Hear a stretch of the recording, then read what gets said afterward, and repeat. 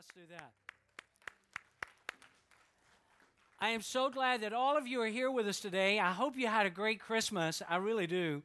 And then today being the last day of our current year, and then how many of you have another day off tomorrow? Let me just see your hands, and this will evoke envy in the hearts of some. But go ahead, you got tomorrow off. All right, probably your last day before you get back into the real grind of work and such, and school. Maybe I think school starts a little bit later, actually. But I hope you're going to have a wonderful holiday tomorrow. How many of you plan on eating something good tomorrow? Let me just see your hand. You've got that plan. Anybody here going to watch any football? I'm just curious. All right, some of you are. If you don't know what teams to pull for, just let me know after service. I believe I have the mind of Christ on some of those, and maybe it can help you with some selections in that regard. But I am glad you're here. I'm very excited about the series that we're starting next week. But I'm looking forward to today. I do a lot of message series, as you well know, and I love doing those. But from time to time, between series, we have these moments like we're going to have today. And it's just sort of a standalone talk. It's not really a part of a series. And a lot of time it's sort of born out of my own heart, what I'm seeing, what God's doing in my life, maybe some of the devotional things that I've been seeing. I oftentimes do not do message prep that way. Just have an idea or a concept or something that God gives to me and sort of take it from there.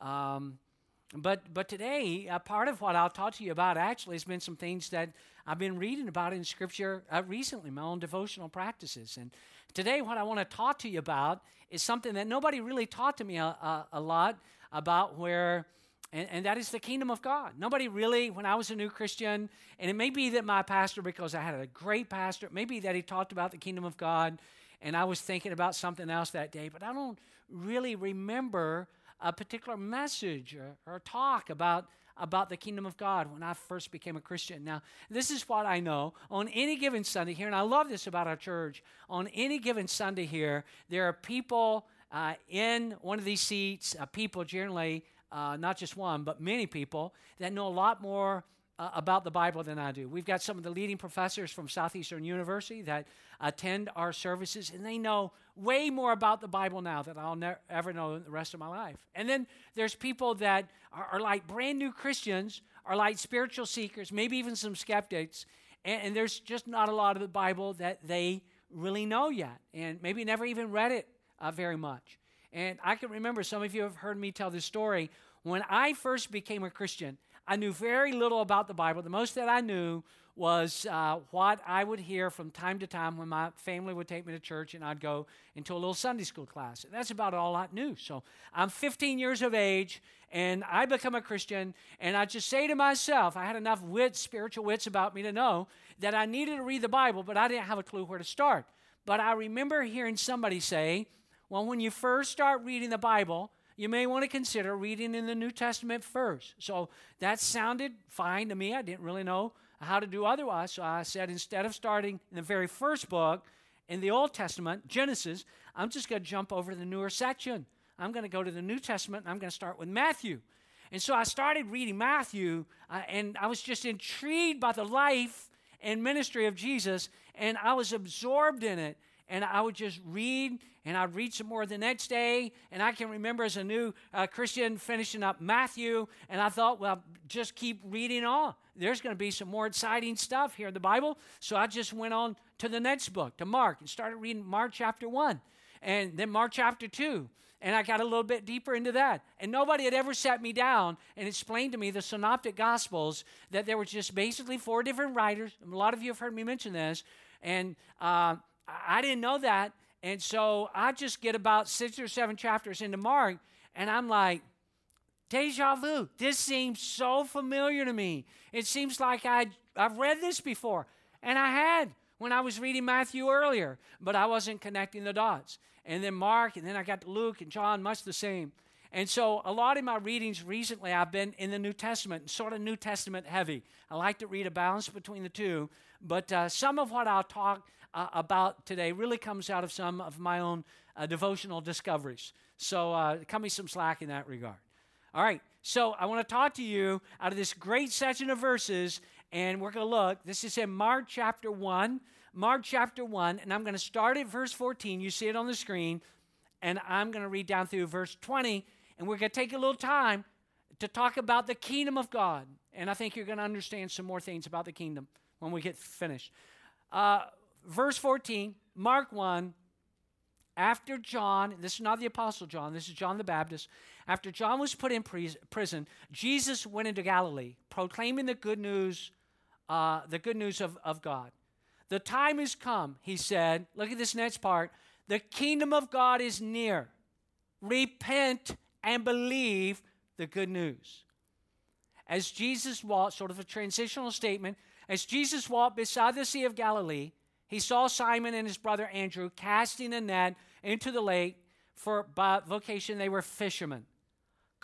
Think about how powerful this is. This is their vocational. This is their livelihood. This is what they have done and what business-wise they plan on doing to their dying day. But Jesus says, come follow me, and I will make you fishers of men. At once. They don't have to talk about it. They don't have a meeting. At once they left their nets and followed him.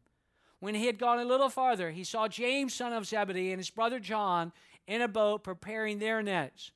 Without delay, he called them, and they left their father Zebedee in the boat with the hired men and followed him. And that's what I want to talk to you about. I want to talk to you about what is the kingdom of God. And you can't cover it all in one talk, of course, but I'm going to give you enough that I think will be helpful. And then it begs the question when you're looking at what Jesus does with Peter and Andrew and James and John. You know, the reality, does Jesus still have disciples today? I mean, does he? Is that what like you and I are? We're like his followers, his disciples. So before we get into that, we need to first of all start with John, because the text, this passage, starts with John. Verse 14 tells us that John was put in prison. Now, again, I like to teach the Bible in a way that I would want to be taught the Bible, where it's going to feed those who are really mature spiritually, but also take into consideration of those who don't know a lot about the Bible. And so some of you are like, okay, John, who is John? John the Baptist, is that his denominational affiliation or what? Who is John the Baptist? And to just make it simple, John the Baptist is actually the guy that's been appointed by God to be the one who's going to be, oftentimes he's referred to as the forerunner, not the Toyota SUV, but the spokesperson. He's going to be the forerunner of Jesus. And so now, John, this guy, he's been placed in prison. So he's the one that has announced to people the soon-to-arrive ministry of Jesus. He is the one that is being saying the Son of God has come into the world. He's making this messianic claim that the Son of God, Jesus, is coming to the world. And when he does, he's going to introduce you to the kingdom of God. But now he is in prison. Verse 7, the same chapter, look at it on the screen, slightly different translation, but here's the verse. John announced to the people, the man, speaking of Jesus, who will come after me is much greater than I am. I am not good enough even to bend down and untie his sandals. So John is thinking, if you're thinking that I'm all that, and John had a very impressive role out of everybody that could have been selected by God to be the one who would announce the ministry of Jesus. John, out of everybody, is chosen. So this is a pretty impressive thing going on with John. But he's like, if you think I'm a big deal, let me just assure you, I am not. I've been given an honor. I've been given a privilege to announce to you that Jesus is on the way, and he's ushered in this incredible kingdom. In fact, as compared to him, I'm not even worthy enough to bend down and untie his sandals. That's how important Jesus is. All right, so now he's in prison. And it begs the question in that regard. Well, why is he in prison? What did he do to get into such big trouble? And what he had done is this. He had actually denounced the adulterous relationship between the king at that time in this region and a woman by the name of Herodias, who actually was, when you follow history, the granddaughter of a very powerful and influential king that most of you have heard of, Herod the Great. So Herodias is the granddaughter of Herod the Great. And so John the Baptist has really ticked her off especially. See, Herod, in this case, not Herod the Great, but Herodias' guy is Herod Antipas. And he's he's intrigued by John, but he's also a little bit afraid of John. But Herodias is not. And so there's this big celebration going on. You got to understand the setting. Big celebration going on. A lot of partying going on. A lot of alcohol. A lot of drinking going on. People are not in their right frame of thinking. And so all of this is going down. And so the daughter of Herodias comes out and she does this dance before all of the people. And it really pleases. And we don't know a lot of the details about that. Anything that you could say about that dance would be speculative, because as it relates, just a good practice to the interpretation of the Bible, if it doesn't say it, you can't say that it says it. You can speculate and all of that, but you can only say clearly, definitively what happened. All it tells us is that she did a dance and it pleased the people. And so apparently Herod Antipas is not in his right frame of mind, because it so pleases the crowd that he says to her, hey, you name it, whatever you want, I'll give it to you. You please so many people. And again, there's a lot of drunkenness going on. And he said, you pleased all these people, big party, you've done this amazing dance. Whatever it is you want, I'll give it to you. You asked for it. That's all you got to do. I'll even give you up to half my kingdom. And she doesn't know what to ask for. She doesn't have a clue. And so she's like, which is sort of unlikely for a young lady, by the way, to not know anything to ask. But that's a whole different story. And so she said, Mom, I don't know. I mean, he'll give me whatever I want, and I don't even know what to ask for. And again, Herodias has had John the Baptist cooking in the back of her mind. He hates him. And so she says, well, daughter, you just go on back out to the king, and you just tell him what you want. You tell him you want the head of John the Baptist brought in on a platter. You just tell him that. You tell him that's what you want, and that's what happens. So after being incarcerated for about 7 months, John the Baptist is gruesomely beheaded. Now, when that happened, and this is all a part of the story, when that happened, wisdom would suggest to us that Jesus should relocate, because definitely he has this connection, this affinity with John, and Jesus does exactly that. So just as, you got to see this contrastingly, just as the ministry of John the Baptist has certainly come to a close at his death, the ministry of Jesus is about to begin. And this is so important for all of us to hear and to understand, to take into consideration. Herod Antipas really thought that what he is now going to do is get rid of Jesus. He's going to get Jesus out of the way. He is going to diminish the activity and the mission of Jesus. However, what is about to play out is all a part of preparing the way for the coming of the kingdom of God. And there's something fascinating. There's something mystique about the kingdom of God. The kingdom of God. And we can't quite wrap our mind around it, but what does it relate to in regards to his kingdom? Now, what we can relate to is the fact that in all of us have our own little kingdoms. You can say that you don't, but you do. We all have our own little kingdoms. I have my own little kingdoms. I mean, and I'll tell you how that generally looks. I get in my car in the morning, and I've got the seat positioned the way that I want the seat to be positioned, and it fits me. I have adjusted the rear view mirror so that fits me. The radio plays the music that I want to listen to. What is this? This is my own little kingdom. I drive that vehicle to my office. I get to my office on the right side of my desk, far right side on the edge is whatever books I happen to be reading at the time. On the left side of my desk is my telephone. Positioned in my office is the conference table and the chairs in the place where I want it to be. And I look around and I know that it's owned by the church, but the reality is I look around and everything is positioned the way I sort of like it laid out. What is this? This is my own little kingdom. I get in my car at the end of the day and I drive home and I walk into the house, and soon thereafter I sit in my favorite chair and out is brought to me the newspaper and slippers and a glass of iced tea. What is this? I have walked into the wrong house. I don't know how I got there, but I'm in the wrong house. I don't know how I ended up there, but I'm in the wrong place. Often when people think of God's kingdom, they envision it as a place. The kingdom of God is located here, they assume. That's where the kingdom of God is there. Had you asked me, when I was a young Christian, where's the kingdom of God? I probably would have pointed upwards. I probably would have pointed. There's the kingdom of God. But you got to see that the kingdom of God is not really a place. So when John was placed in prison and lost his head, it certainly appeared that evil was prevailing.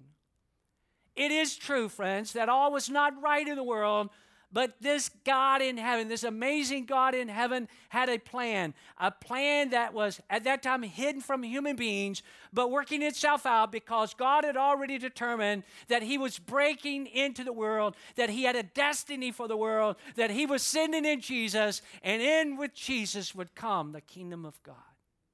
So Jesus came. You saw it a few moments ago.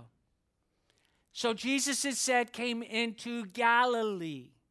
And that matters a whole lot. He came into Galilee, and Galilee belonged to the kingdom of Herod Antipas. And although Herod was bringing distress to many of God's servants, Jesus begins to proclaim a new reality. And the new reality was the kingdom of God. And this new reality involved, and I want you to hear this, and this may be the most important thing. If you hear nothing else, I say this morning, I want you to hear me say what I'm about to say. What Jesus was saying is this: there's this new reality, this new kingdom that is breaking into the world because there's this transcendent, everywhere present God that is on the loose, and he's able to do amazing things. It's transcendent, invisible God. And he's at work even when you don't know he's at work. And he's up to things in your life that you don't even know that he's up to in your life. And there's been so many occasions in your life and mine when something could have happened that would have been so disastrous. It would have been such calamity. It would have been, and we didn't even see God's intervening hand at that moment. We didn't even know that this transcendent, invisible God was up to something supernatural and amazing in our life. It was like it was totally distant to us. We didn't even know what he was doing. And so this transcendent, everywhere present God, Jesus is saying is on the loose now, and he's given his Spirit at will, and he's exercising his authority to be able to forgive sins. He exercises the authority to forgive sins. Again, I told you a lot of this would sort of flow out of what I've been seeing in my devotional life once again recently. And, you know, one of the things that just really infuriated the religious crowd, teachers of the law and scribes and Pharisees and such, was when any time Jesus would introduce into dialogue a statement with somebody where he would say, your sins are forgiven. I mean, it's sending them through the roof. Jesus would maybe heal somebody, and before they would walk away, and Jesus would be like, by the way, your sins are forgiven. To the woman caught in adultery, go, sin no more. Your sins are forgiven. And this would say, who are you? Who has given you power on earth to be able to forgive sins? And John has been announcing that Jesus is the Messiah, but nobody wants to believe it. And a lot of people are saying, how can he even be the Son of God? We can't deny the miracles that he's bringing to pass, but how can he be the Son of God? Because we know his mom, and we know his dad, and we know his siblings. How can he be the Messiah? It just seems like that would happen so much more supernaturally, mysteriously. And Jesus is saying God has given his Spirit at will. He is exercising his authority to forgive sins. He is possessing the power to dismantle the bondage of demonic activity. I was reading in just the last few days a story, and Jesus did this again and again. You read about the demoniac in the tombs, this man he had just run. I mean, they'd have to chain this guy. I mean, he was not just possessed by a devil, but by a legion of demons. And he is just out of his mind, just running through a cemetery naked, having to be chained, and he'd break. I mean, he was just so outrageous. It's the worst of the worst. And Jesus sets this guy free.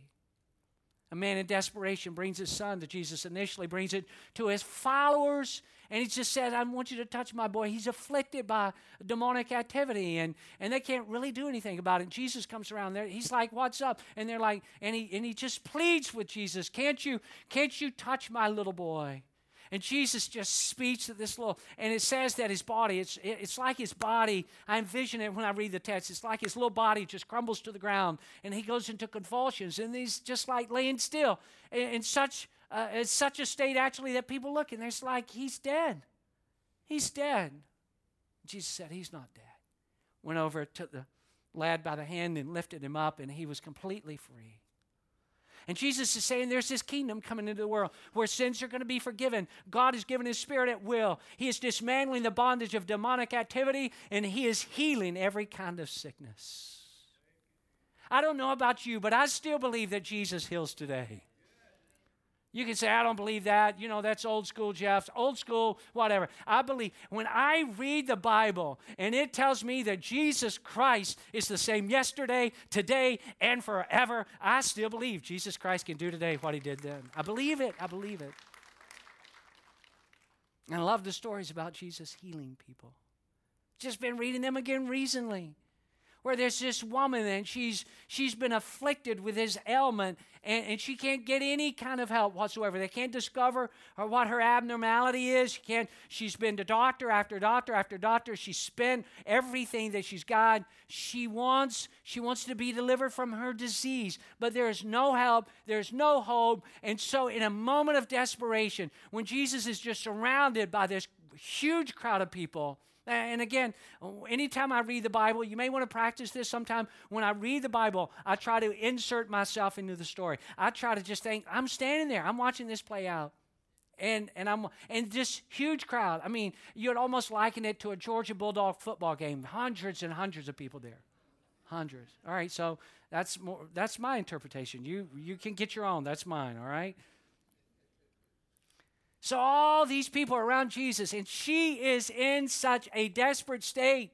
The Bible says she just works her way through a crowd. She is so tenacious that she works her way through the crowd. And the Bible says she simply reaches out and she touches the hem of Jesus' garment. And Jesus just stops. He just stops and he said, hey, somebody touch me. Who touched me? And his disciples are like, are you kidding me? Look at all these people.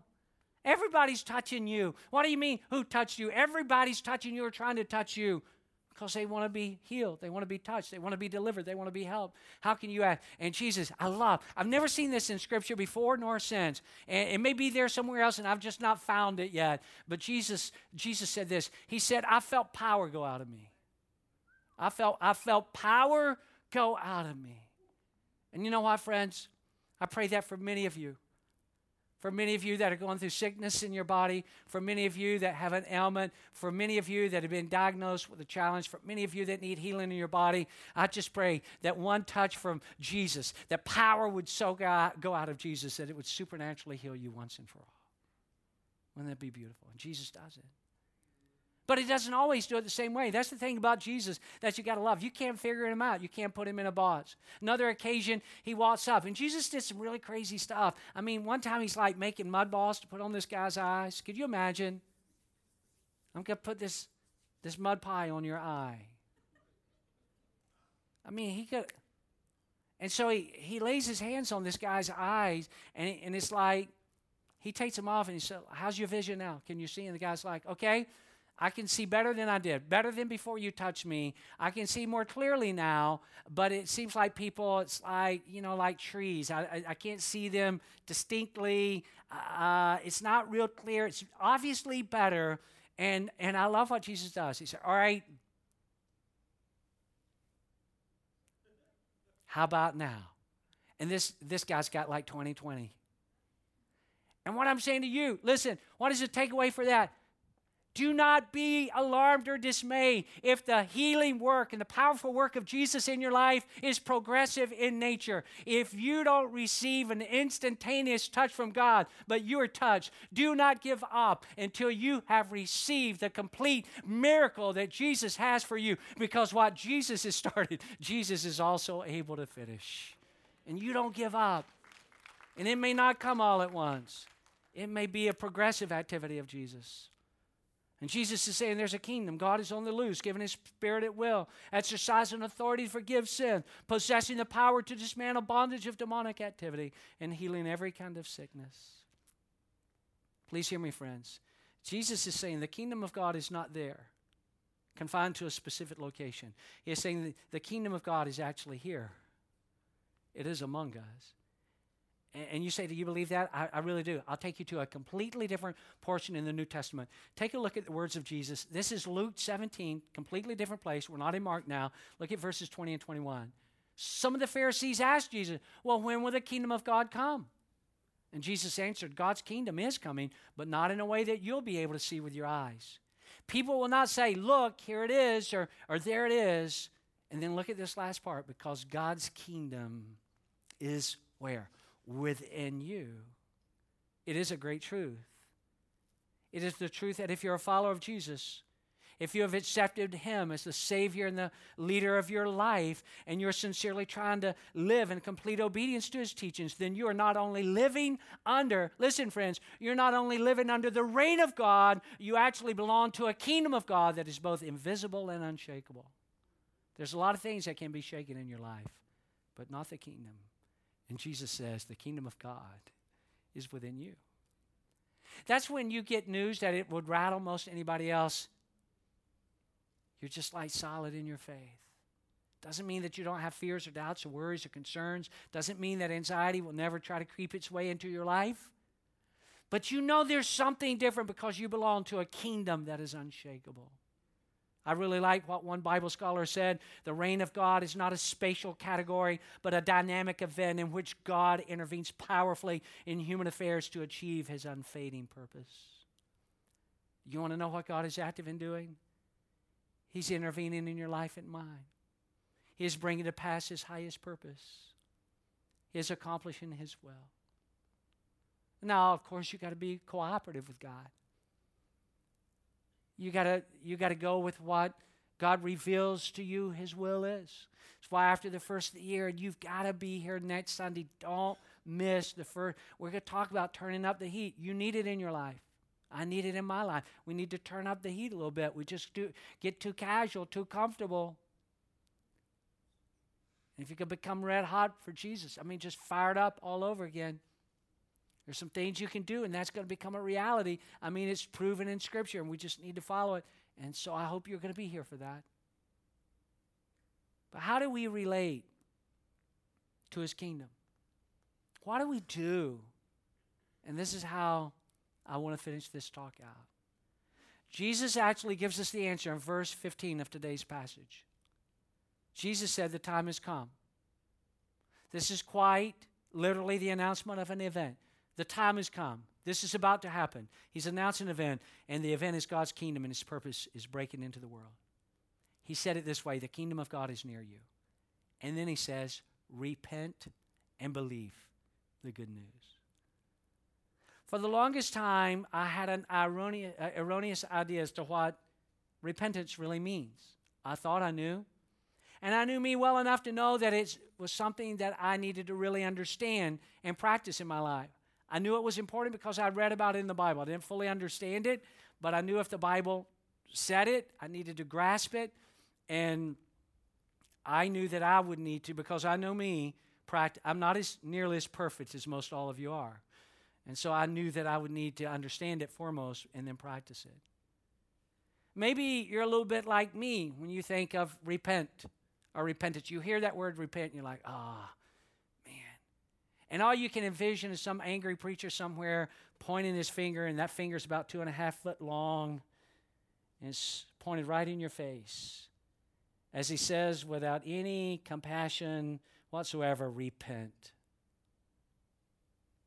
But repentance from a biblical perspective is this. It is simply changing your mind about something. It is to totally change your mind, to think differently. Sometimes that simply means that we have to think differently about a pattern in our life, a particular behavior or habit. And maybe some of you right now on this last day, here we are, December the 31st, 2017, and maybe you've been carrying around a pattern or a habit.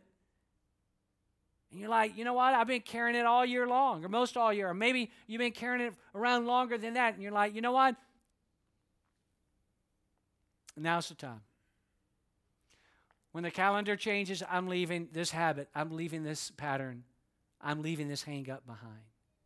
You're gonna change your mind about it. You're going to say, you know what? I'm going to think differently about that. I've seen it this way, but I'm going to allow God to change my mind, to shape my thinking. That's what repentance is. It is a total change of mind. It is to think differently. Depending on where you're at spiritually, it may involve an entire turning around of your entire life. Some of you are here today, and you know what? You've been here a long time, and I'm glad. I hope you're here a long time. I hope you're here every single week. But you've never yet committed your life to Jesus. If somebody asked you in the community, somebody, a friend, or where you work, they said, hey, do you have a church home? Sure I do. What's your church home? Victory Church? You like your church? Yeah, I like it. Why do you like it? I like the music. What else do you like? Well, I tolerate the teaching, but I go to that church. And it's your church, and I'm glad it's your church. But at some point, you've got to cross the line of faith. At some point, you've got to make a decision. You've got to stop splashing around in the edge of the water, and you've got to dive in and say, you know what? It's got to be more than just attending church. I'm going to become, because I do believe, go back to something I said early in this talk, I do believe that Jesus has disciples today. And it's you and it's me. It's people who say, I'm going to follow him. Count me in with the crowd of Jesus. I'm going to follow him. Repentance is thinking differently. It means that we really attempt to stay in step with God's Spirit. God's kingdom is in you. He said, my Spirit is within us. We're out of time. I want to just close by having you look at a statement on the screen by Lee Strobel, who wrote this a number of years ago. And he says, repentance means confessing that we're spiritual rebels, that we've ignored God and broken his rules, and then literally changing our mind by turning around and going in the other direction with God's help. Would you stand with me today? All across this theater, would you stand with me? And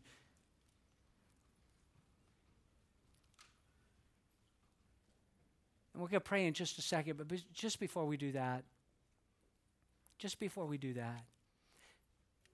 maybe you need to change your mind about something. Maybe you need to repent. Maybe you need to think differently. Say, you know what? I'm not going to carry that habit, that hang up, into a new year. I'm going to leave it behind. You're going to change your mind about it. Others of you are going to allow God to change your life.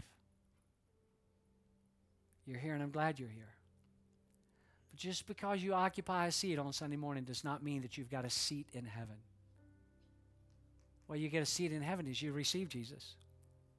You become his disciple. Doesn't mean you're going to be perfect. You're going to mess up. You're going to fail from time to time, but you don't quit. You get up. You keep following Jesus. Loving Jesus. Reading his teachings. Obeying his teachings. And that's the life that God has for you. Jesus said, the kingdom is among you. The kingdom is within you.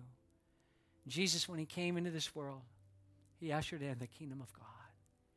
And the kingdom is not here and it's not there, Jesus said. The kingdom of God is here. It's right here. He said the kingdom is within you. It's within you. So right where you're at, if you're not yet a Christian, would you just pray this prayer with me before we're done? Jesus, thank you for coming into this world. Thank you that you brought with you the kingdom of God. You came to heal. You came to save. You came to set free. You came to deliver. I want to be your follower. I don't even know all that means right now. And there's so much about the Bible I'm yet to understand. But I know enough to know you died on the cross for me to pay for my sins. So Jesus, please come into my life. Forgive me of my sins. Give me a brand new start. And what a great way to start than into a new year. In Jesus' name. And everybody said, amen. I love you. Happy New Year. See you right back here next Sunday.